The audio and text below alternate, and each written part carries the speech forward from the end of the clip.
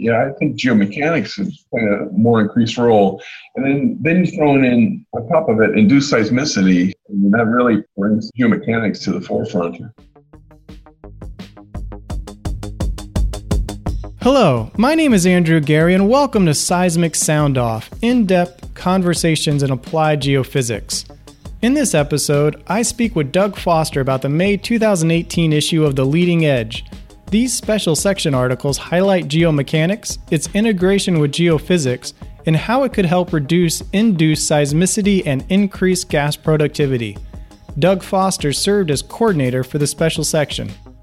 Dr. Doug Foster received his PhD in geophysics from Columbia University. He has worked as a research geophysicist at ARCO, Mobil, Phillips Petroleum, and as a senior scientist at ConocoPhillips. His career interests have ranged from wave propagation, inverse problems, and applied geophysics. He also taught as an adjunct professor in the physics department at the University of Houston and served as vice chairman of the Ultra Deepwater Advisory Committee for the U.S. Department of Energy. Doug, thank you for joining me. I want to start with the basics. What is geomechanics? What it is to me is that it kind of gives you the stress and strain conditions of the Earth, and that can be important in many aspects of the production of and development of hydrocarbon fields, because we need to know what the stresses are. We need to know, it has certain effects on the seismic wave propagation, all the way down to how much pipe they need to put in the ground to produce a field for 20, 30 years. There is a lot of conversation around integrating geophysics and geomechanics. What are some of the benefits to this integration? Well, it traditionally hasn't been very well integrated.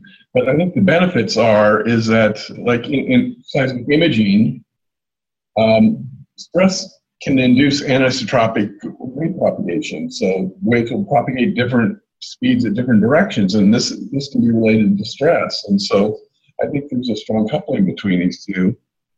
In terms of in field development, it's always important to know what the stress conditions are for drilling and completion technologies. And geophysics can play a role in that, if we link the seismic observations to the geomechanical stress model stresses. Has the necessity to understand geomechanics, especially for geophysicists, taken on greater importance with the rise of unconventional resources? Yes, I think so. But, geophysics is somewhat struggling to get an inroads into the unconventional resource play. I've been out of the business for about 3 years, but I didn't see much impact. The microseismic work was kind of confusing at times, but sometimes useful. And so I would say that since the unconventional is largely about optimizing drilling and completions, I think geomechanics is playing a more increased role. And then you throw in on top of it induced seismicity, so that really brings geomechanics to the forefront. That's a good segue into one of the first papers I wanted to discuss. In Terhej et al., they used 3 geomechanical approaches to support reducing induced seismicity in the Netherlands. I was wondering if their findings associated with depletion-induced seismicity had relevance for reducing those occurrences, say, in the United States. Yeah, possibly. I mean, it's probably a pretty porous rock, so it's going to compact quite a bit. I mean, you see this north in Norway, like in Valhall and Ekofisk, where it's a chalk reservoir where it's actually it's compressing and contracting the rock, and you see the subsidence on the ocean bottom and depletion of the reservoir. In the U.S., I would say the most likely place you'd probably see that would be in the Gulf of Mexico. In terms of unconventional, I don't think it would be should have a big impact there. You also had mentioned microseismicity earlier, and two papers highlight that relationship between geomechanics and microseismicity. What is this relationship? Well, geomechanics, within the geomechanics, they have certain laws that dictate when rocks fail. And there's a variety of them. And so basically, it's hard to predict when a rock will fail. But there are certain criteria that are related to stresses, both the translational or deviatoric stresses and compressional or principal stresses. And that's kind of where the link is that you have, at some point, if you have failure in a rock, you'll get a microseismic event or any seismic event, whether it's earthquakes or induced in fracking and whatnot. But that's kind of the link. It's really based on a certain kind of stresses, the rock will fail. And that attempts to predict that failure. And then as seismologists, we look for the seismic waves, but it's largely due to some imbalance of stresses. What led G et al. To conclude that it was overpressurization in shale that might be a key to finding higher gas productivity? Well, it was interesting. I guess it's hard to say. I'm not sure. It's kind of a conjecture in my mind, but it's interesting. What I do know when I was in the business is that what works in one unconventional play doesn't necessarily work in any of the others. So I don't know if this is kind of a one-off empirical observation or generally. And I've heard this kind of similar talk in the Eagle Ford.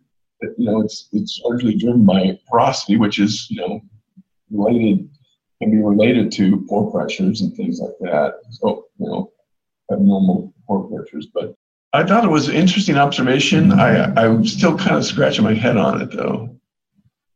What did you take away as the key insight in Maharamov and Zobak's paper that was looking at surface reservoir monitoring to infer reservoir conditions?